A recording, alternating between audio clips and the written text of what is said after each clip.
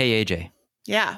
what if I told you that there is a cheat code for urban planning and design, and if you get this one thing right, you win the game. If you get this one thing right, you make cities and towns wonderful places to be for everyone. Well, I would say that we need to share that with as many people as possible.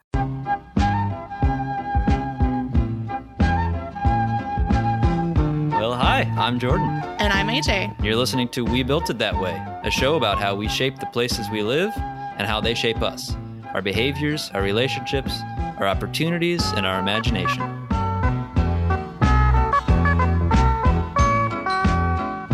Well, I have discovered a cheat code, and it is, are you ready for this? Yes, I'm ready. Older adults. Yep. Older adults. If you design places well for seniors, if you design and plan your cities and your towns to accommodate the needs and the desires of older adults, you're going to design a city that works well for everybody. 100% agree.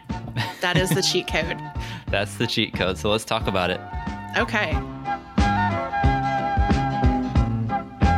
So yeah, like we said, today we're going to spend an episode talking about older adults in our population and what it would mean to have a world that caters to the needs of older adults, is comfortable to get around, and whether or not our current society, our cities and towns are really set up to let people age with dignity and safety and comfort. Spoiler alert, they're not at all. They're not. So let's get that out of the way. They're not. And we're going to talk about, as we always do, what the kind of behavioral impacts of our design decisions.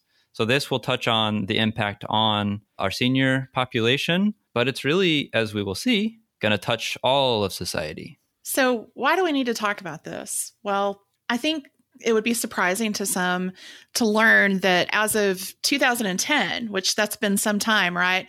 At that point in time, that's when we had the kind of introduction of this term that was called the silver tsunami, right? Where the baby boomers essentially hit that 65 and older threshold. And at that time, there were 40 million people just in our country that fell within those parameters. Mm-hmm. We've seen, countries such as Japan, for example, who has the largest population of seniors in the world, and how they've had to make decisions and design their cities based on this. And then you also have to think about the complicating factors of what it means to be over 65 in our world right now, with different types of mobility challenges, health challenges. Over 5 million Americans have Alzheimer's, for example. There are some startling statistics out there about things that altogether make life exceedingly difficult for people in that age group. And then that's before they walk out the door into the cities that we've built and are faced with all of those challenges even. Yep. So AJ, I was reading some stats and learned that I think it's by 2030, the 65 and over population is expected to be a quarter of the U.S. population, and by 2034 to be larger than the 18 and under population, which is pretty staggering. And when we talk about, seniors and aging population, there is a wider divergence in like physical ability and needs than probably at any other age demographic. So when we're talking about designing age-friendly cities, we're also really talking about designing physical ability-friendly cities. And these are things that would apply to people at any age. Yeah, that's a great point. There's a table and a series of graphics that I found in the International Journal of Environmental Research and Public Health.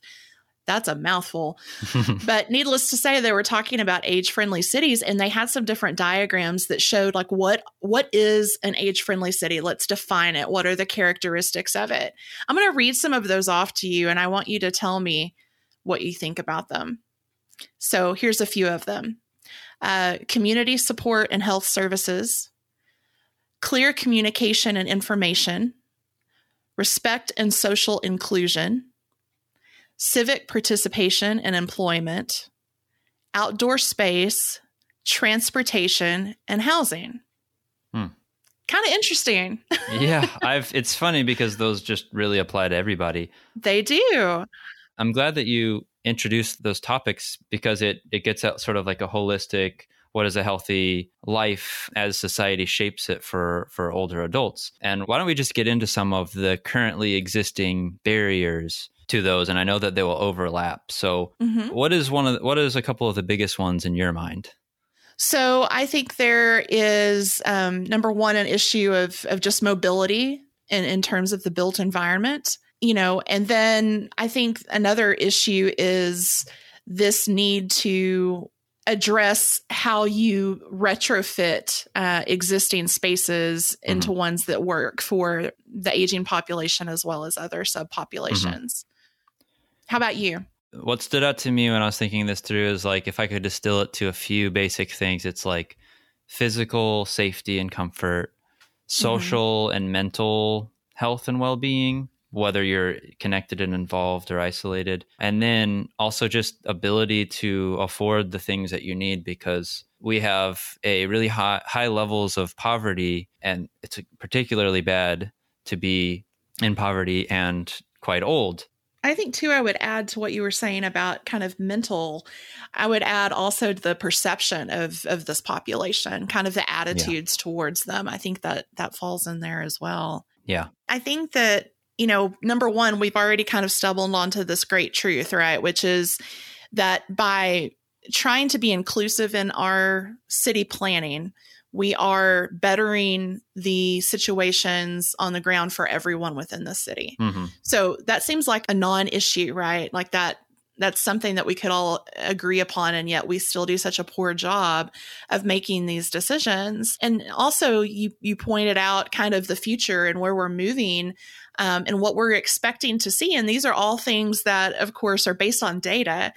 And yet, as people that pride themselves as specializing in long-term planning, we are not having these conversations. Yeah.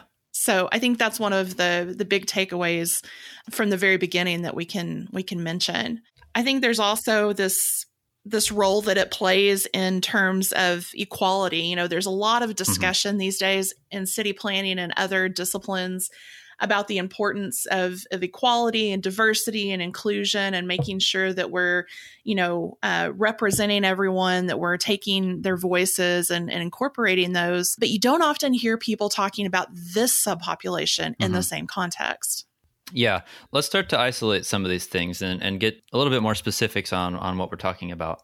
Maybe if we can talk about when you leave out your front door, what are some of the barriers? Maybe we could talk about both public spaces and transportation here.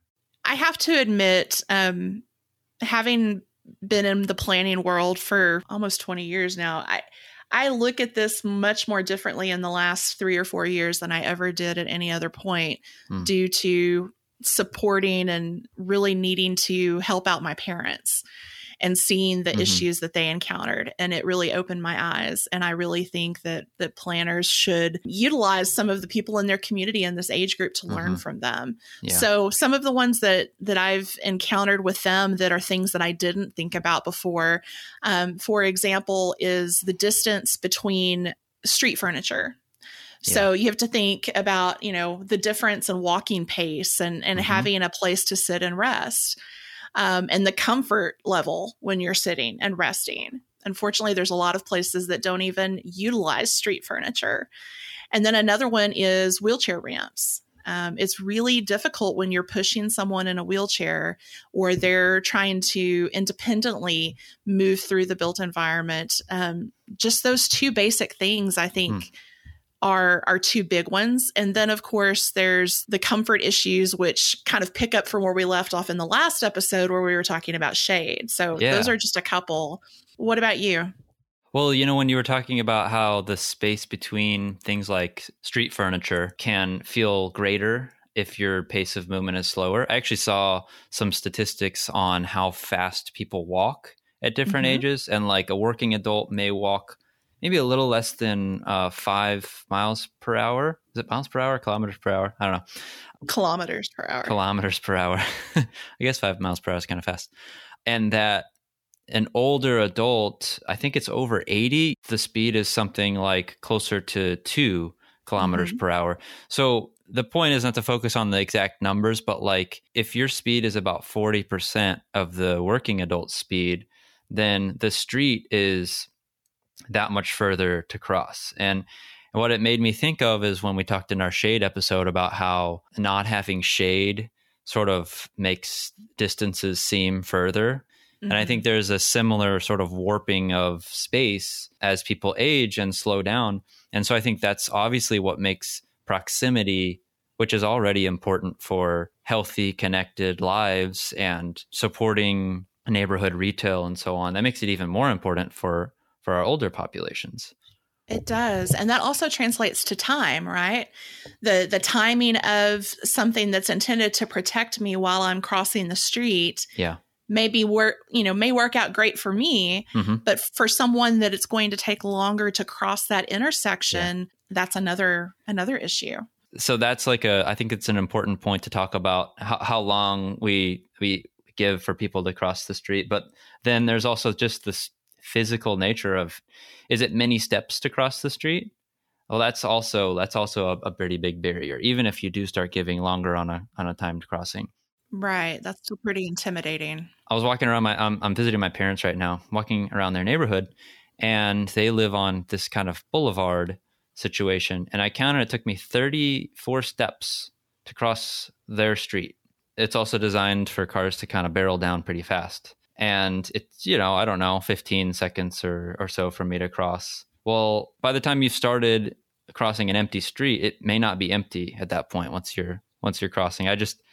We design really wide streets is what I'm saying. Yeah. Yeah. It's definitely a priority issue. Yeah.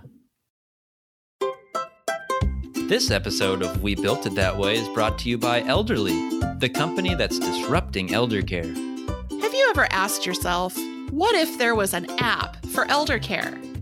Have you ever spent time with an elderly loved one and thought, there's got to be a better way? We have. And that's why we started Elderly. It actually all began with a domain name, elder.ly. We knew we couldn't pass up an opportunity like that. We've been called the Uber of elder care and the Lyft of elder care, and we are currently asking that we no longer be referred to as the WeWork of elder care. At Elderly, we know that elder care is messy. That's why we designed our app to be clean, minimalist, and timeless. All the vibes. At Elderly, we're always evolving and innovating, and that comes down to our products. For example, we are constantly looking for services or value adds that might make our app serve some kind of function beyond its beautiful simplicity. If you have ideas, email us. Seriously. Elderly, the next generation of looking after the last generation. Find out more at elder.ly. Elderly. Now, there's an app for elder care.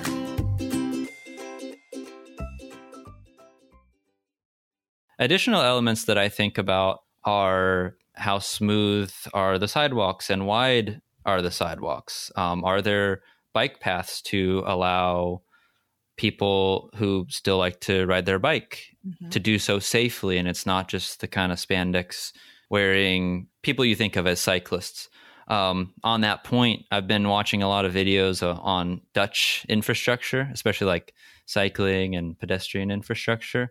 And they have a really robust and comfortable network for people on bicycles, but they also happen to serve really well for older people and people with mobility issues who ride these kind of like motorized vehicles that go pretty slow, but can work really well in the bike lane. So even just like things that we think about as being infrastructure for bicyclists, it's not just infrastructure for bicyclists, it's creating a safer way for everybody to get around. Well, and to add to your point, other things that came to mind while you were talking about transportation is even, and just mobility in general, is even things about not necessarily the infrastructure, but the environment built around it. So signage is a big one.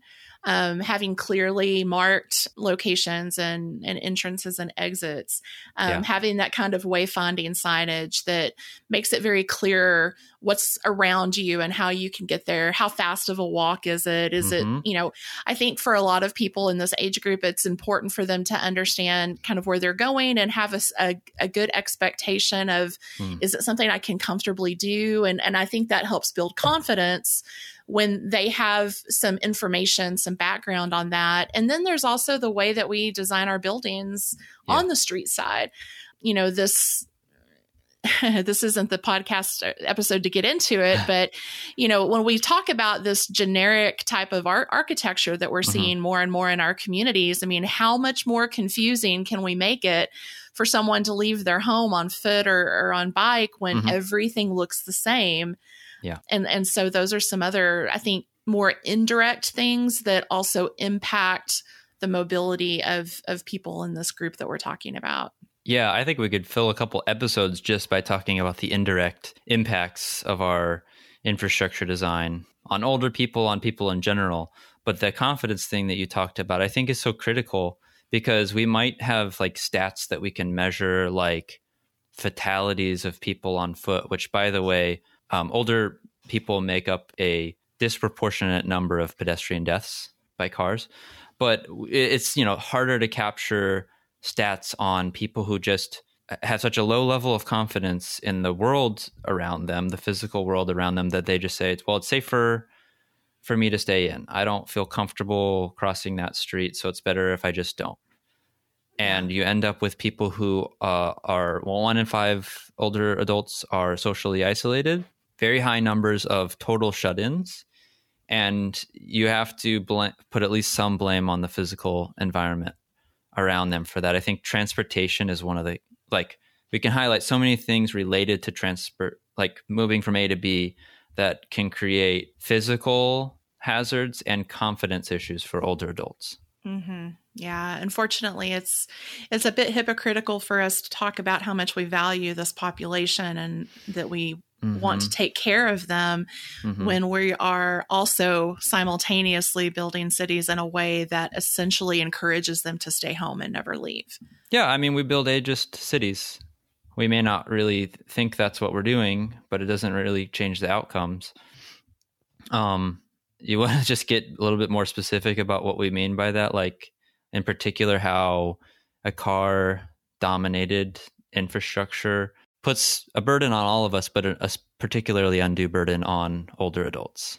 Yeah, it's definitely that disproportionate impact kind of idea that we're seeing emerge in other areas of planning, but that we also need to apply to this group. So inequalities generally continue to get worse as you age. This was something that there's a City Lab article that we'll reference in the show notes that I read, and I thought it was a great point they made that inclusivity of this group also means we need to create a narrative that doesn't single them out. And so I think that ties into what you were just saying about, the separatist nature that we treat some of these issues with at times.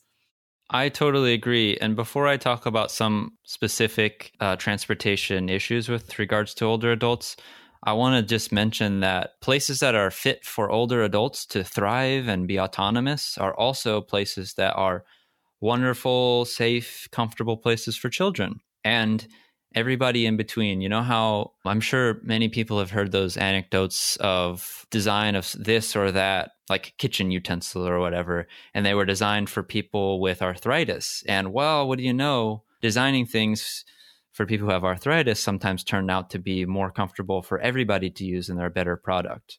Well, it's the same thing with city design. And if you think about, I looked up stats on this a little bit earlier today.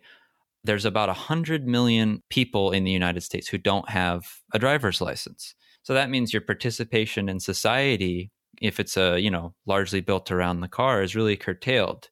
You either have to wait for buses that are kind of infrequent because it's not really built around the bus or the train in most places. You have to rely on family members or friends. And that really erodes dignity, in addition to also being kind of an unsafe and very time consuming and expensive reality. And that also, goes back to contributing to social isolation. Seniors who don't have a car are twice as likely to be experiencing social isolation as those who do have a car or can still drive. So we've scratched the surface on public spaces and transportation, getting around the places that we live. But why don't we talk about neighborhoods and housing and how some of our current decisions may not be really setting us up for rich, full, connected social lives? Yeah. I think when you're thinking about, what we would typically call quote unquote senior housing, there's really kind of two approaches that people tend to fall into, one or the other. And one is kind of integrating them into existing areas. And the other is this notion of building areas that are just for them. Yeah. Looking back on the different projects I've worked on, typically it's the latter. And I think perhaps there was some good intention that went into this idea of making an area special for kind of aging in place. But unfortunately, the isolating factor of that is something that we touched on a little bit in the last segment. We're seeing more and more of healthcare professionals and people that do studies and write on such things really focusing on these issues of isolation, depression, what they're calling hidden seniors or silent seniors. Mm-hmm. And so this notion of kind of creating a place where we put everyone from that group together doesn't necessarily hold water for me. Mm-hmm. I know, kind of talking to some people that have gone through this with their parents, they've learned that their parents actually really longed for, more than anything, feeling like part of a community. And I think while there is more of an artificial community that's formed by way of putting everyone together in a village or a home or separate space, this notion of being able to adapt our existing neighborhoods where they really feel integrated with people from different age groups and get to know families. And I think that's a very fundamentally different kind of approach to housing. Mm-hmm. When we're thinking about looking at existing neighborhoods, obviously the big one that comes to mind, because there's been so much written about it, is this issue of, making it easier for homeowners to add a granny flat or an accessory dwelling unit to their existing home so that people can continue to, either stay in their own home and have some secondary income, or, a grandparent perhaps can join the family and be in the same location. So that's one, but that's not necessarily the only thing. I think we tend to lump everyone into this category of being wholly dependent on someone else. Yeah. And we have to realize that there's certainly a presence of that, but there are likewise presences and evidence of people in this age group that are still functioning very independently and want to continue to. Their comfort level just is having proximity to, goods and services and people and social experiences. This is a bigger problem of society. It's not just like, maybe we should rethink senior housing.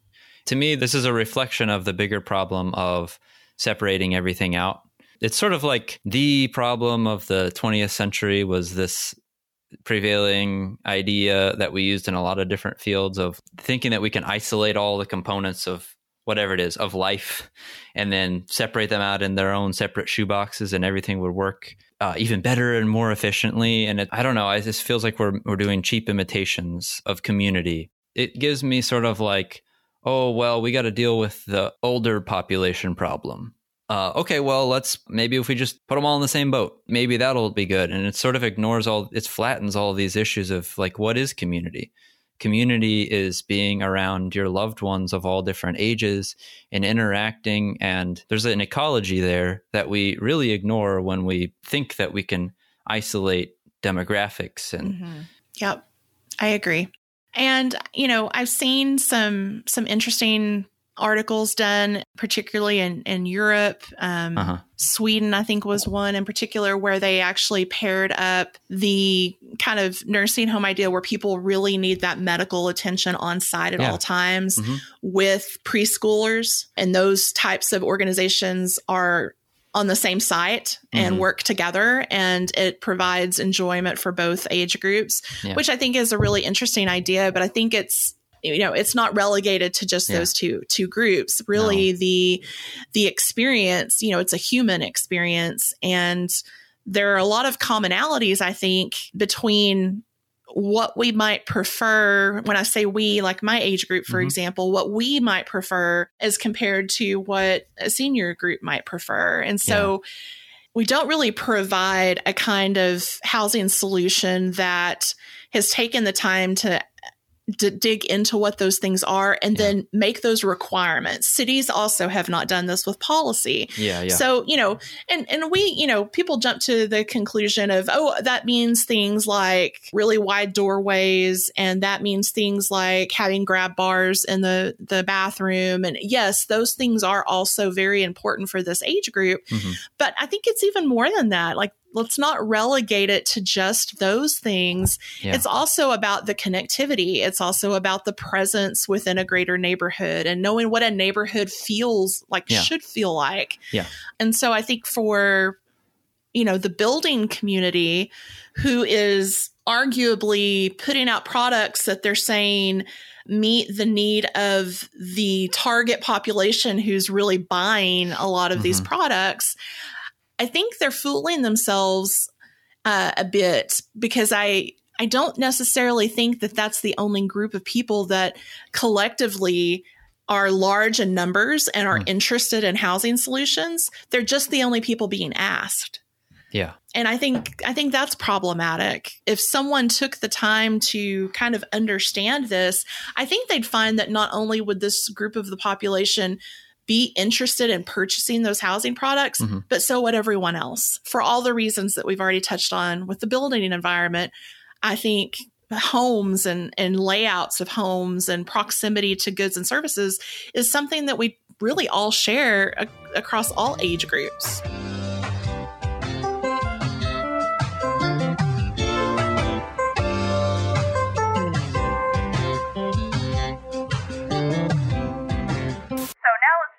Item on the agenda, which is old people. We've got to get a hold of these old people. All right, so let's hear some ideas. No idea is a bad one. Throw some out there. We all know about old people. We all know the challenges they present. They're messy. They're needy. They talk at length about who knows what. None of us understand them. And I think it'd be better for a lot of us if we could come up with some kind of solution where many of us don't see our older relatives that often.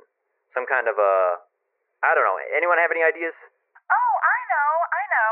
So what you do is we just make sure that things outside their front doors are dangerous enough that they're afraid to leave their house.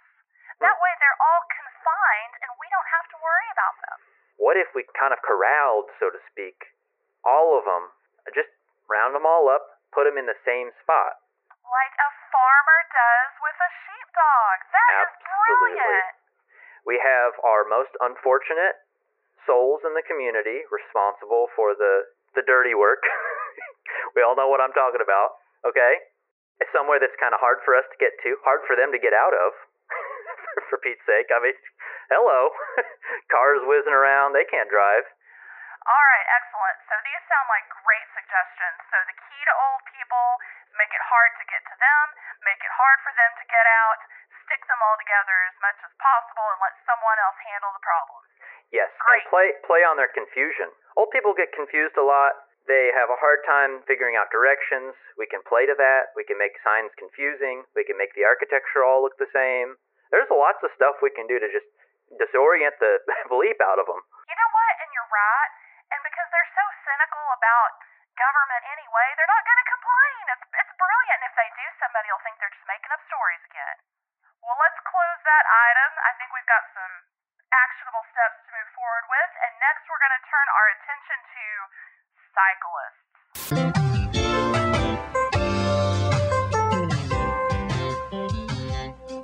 I've seen this figure come up a lot. It's something like 90% of people over 65 say that they would like to age in their own homes. And that makes sense to me. Mm-hmm.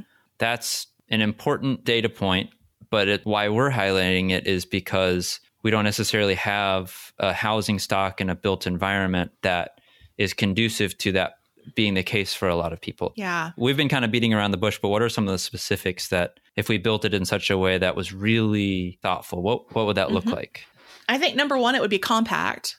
It wouldn't be spread out. And I mean that in terms of, how the land uses are organized, how the streets are built, compact, and the ability to have a short distance to where you're trying to go is an important one. And likewise, that only works if the area is, friendly for walking and biking and other modes of transportation. You brought up the kind of motorized scooters, for lack of a better, I don't know if that's the proper term or not, but that's a great point I hadn't thought of.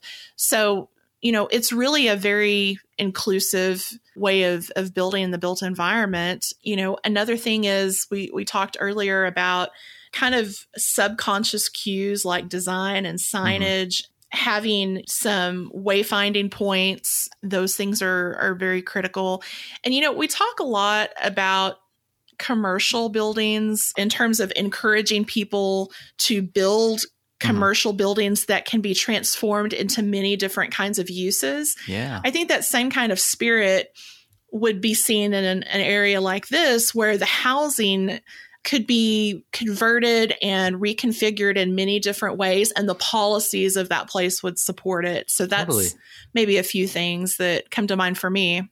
No, I totally agree. I was thinking about the same thing when I was putting down some notes for this. Like, we could do a lot better job of making housing intentionally flexible and adaptable and thinking about ways to rearrange the space within that home. Or, apartments that have smaller units next to larger units so that a family could live next to an older relative. I was thinking about the social interaction of being still within your home space, but interacting with the space around you. So it's one thing to be able to go outside and walk around, which I'll talk about in a second. But, what if there were spaces? I saw this in some article about bringing sort of the lounge area of the home and facing it so that it interacts with the street, so that you're in this kind of constant dialogue, should you want it, with the street life going on, right? Provided that there's an active, lively street. Which brings me to my other point of,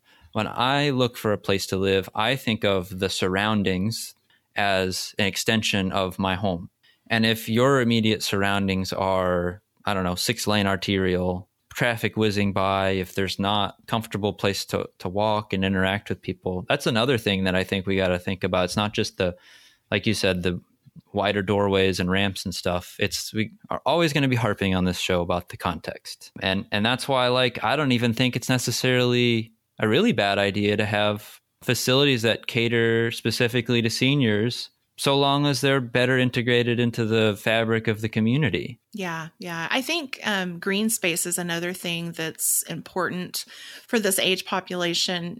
I know my grandparents and my parents that have all gone through having to be in certain environments that were different from home for a while. The number one thing they would tell me that made their day interesting and special was that they were able to look out onto green space and whether, it was the birds and the trees or being able to see people out with their families, just having that feeling that even though you're not out there, you can still partake in it in a sense is also important. And when I start to think about it in that way, that's what I would want too. Yeah. That's what children would want to. And again, it's this whole thing that the more that we try to separate this age group from the rest of the population, I think the more we start to realize how similar we really are, which I think, gives me some hope that perhaps we can recognize the similarities and use that as motivation to do things differently.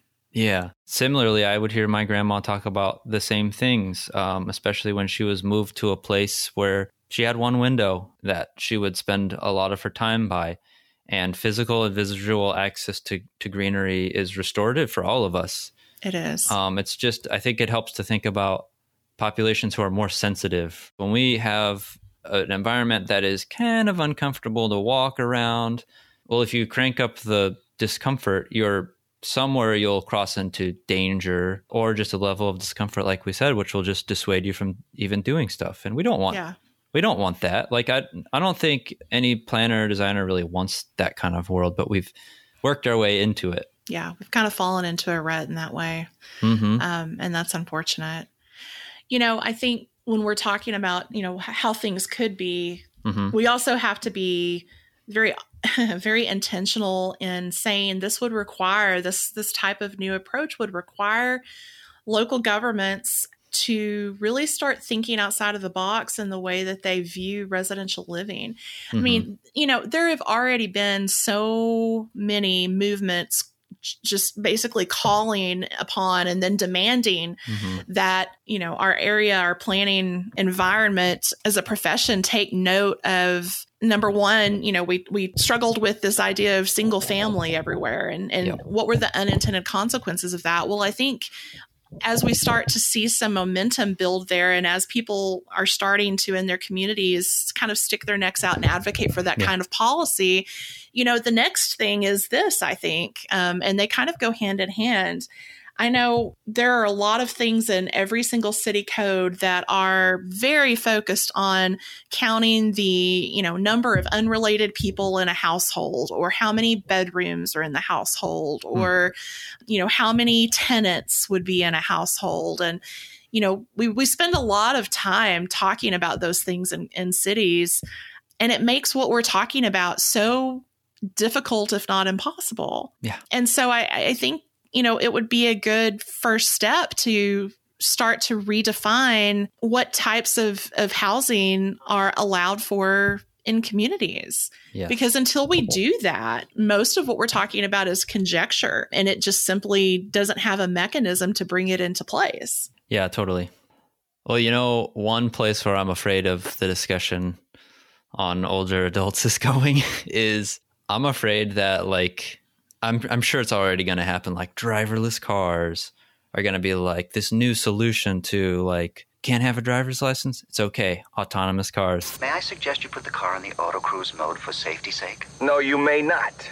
Then it's going to allow us to fool ourselves and keep building places that are still, the geometry of our places is still going to be hostile to getting around for children, for older people, for people who don't have cars. I have that same fear. I agree with you totally. And what's interesting is the places around the world that are now very historic communities that were built in a time when walking or being on horseback maybe were, some of the main ways of accessing places. They didn't necessarily foresee the car, right? But they continue doing things that way.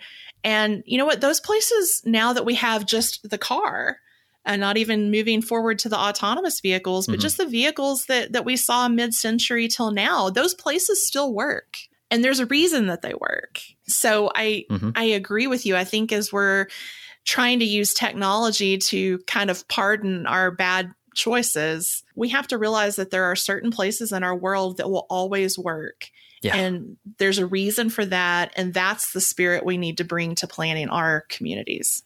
Yes.